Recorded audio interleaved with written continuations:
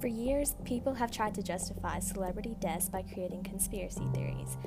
Maybe some of these theories have some truth, but maybe people just have to come up with something because they can't accept the fact that their favorite celebrity is dead. Today we're going to be talking about some of these famous celebrity death conspiracy theories. The first celebrity death conspiracy theory we are going to talk about is the not-so-convincing probable suicide of Marilyn Monroe. Marilyn died from an overdose of barbiturate sleeping pills. Her death was ruled as a probable suicide, but many don't agree. In her time, Marilyn supposedly had affairs with both President Kennedy and Robert Kennedy, and many believe she was killed to keep silent about them. Most theorists believe that Robert Kennedy had Marilyn killed to protect his reputation. No foul play was ever identified by police, but the coroner said that there were too many sleeping pills in Marilyn's system for it to be an accident. That could mean suicide, but it could also mean murder. And speaking of the Kennedys, let's talk about the conspiracies surrounding President JFK's assassination. November 22nd, 1963, in the city of Dallas, Texas, at 12:30 p.m., John F. Kennedy was assassinated. President Kennedy was riding through Dealey Plaza in a motorcade when multiple shots were fired. For some reason, the car he was in slowed down as the shots were being fired. President Kennedy was then mortally shot in the shoulder and the head. A security man jumped on the car to shield the president and his wife, but the damage had already been done. At the hospital, it was clear that he was not going to make it, and President Kennedy then died. A week after the assassination occurred, the Warren Commission was set up to find out exactly what happened.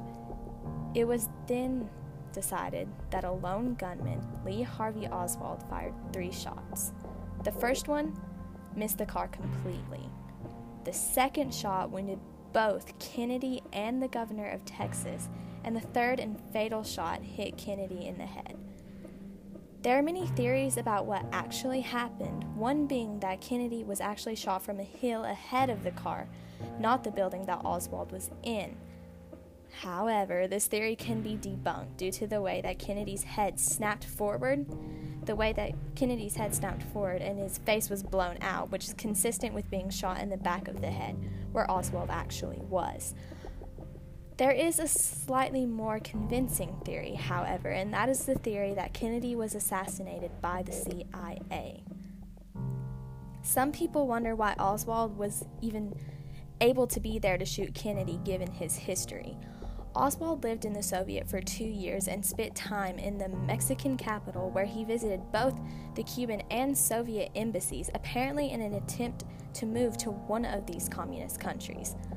Oswald reportedly met with both Soviet and Cuban spies and was under heavy FBI and CIA surveillance.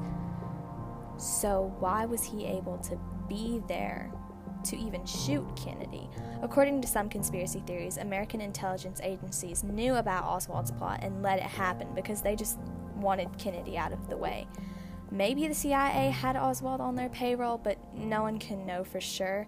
However, the CIA had a motive, a man on the inside of the investigation, and maybe even a man with a background to commit the murder. Alright, last let's talk about the suspicious death of Elvis Presley.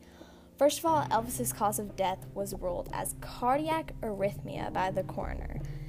This brings many questions given the fact that cardiac arrhythmia or irregular heartbeat cannot be diagnosed in dead people. So how could the coroner be able to rule that as his cause of death when he didn't have any previous records of having an irregular heartbeat? Many think that Elvis's death was actually faked by the FBI to protect him from a con group called the Fraternity, in which theorists say Elvis was the key witness against. This suspicion is backed by Elvis's badge for the Bureau of Narcotics and Dangerous Drugs that he both requested and received from President Nixon, and the fact that the fraternity conned Elvis and his dad out of $400,000.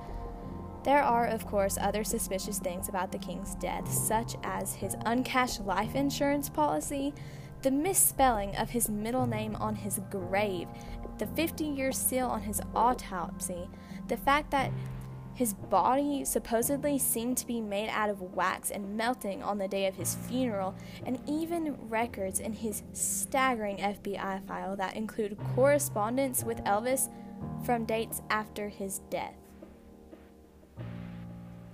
Did Elvis really die in August of 1977? I guess that's up for you to decide. Why are these conspiracies so popular in the first place? It usually just boils down to the fact that fans cannot accept the fact that their favorite celebrities are dead. Sure, some of the conspiracies we talked about have some convincing points, but it's just the tip of the barrel full of celebrity death conspiracies. Thanks for listening, and watch out for the FBI.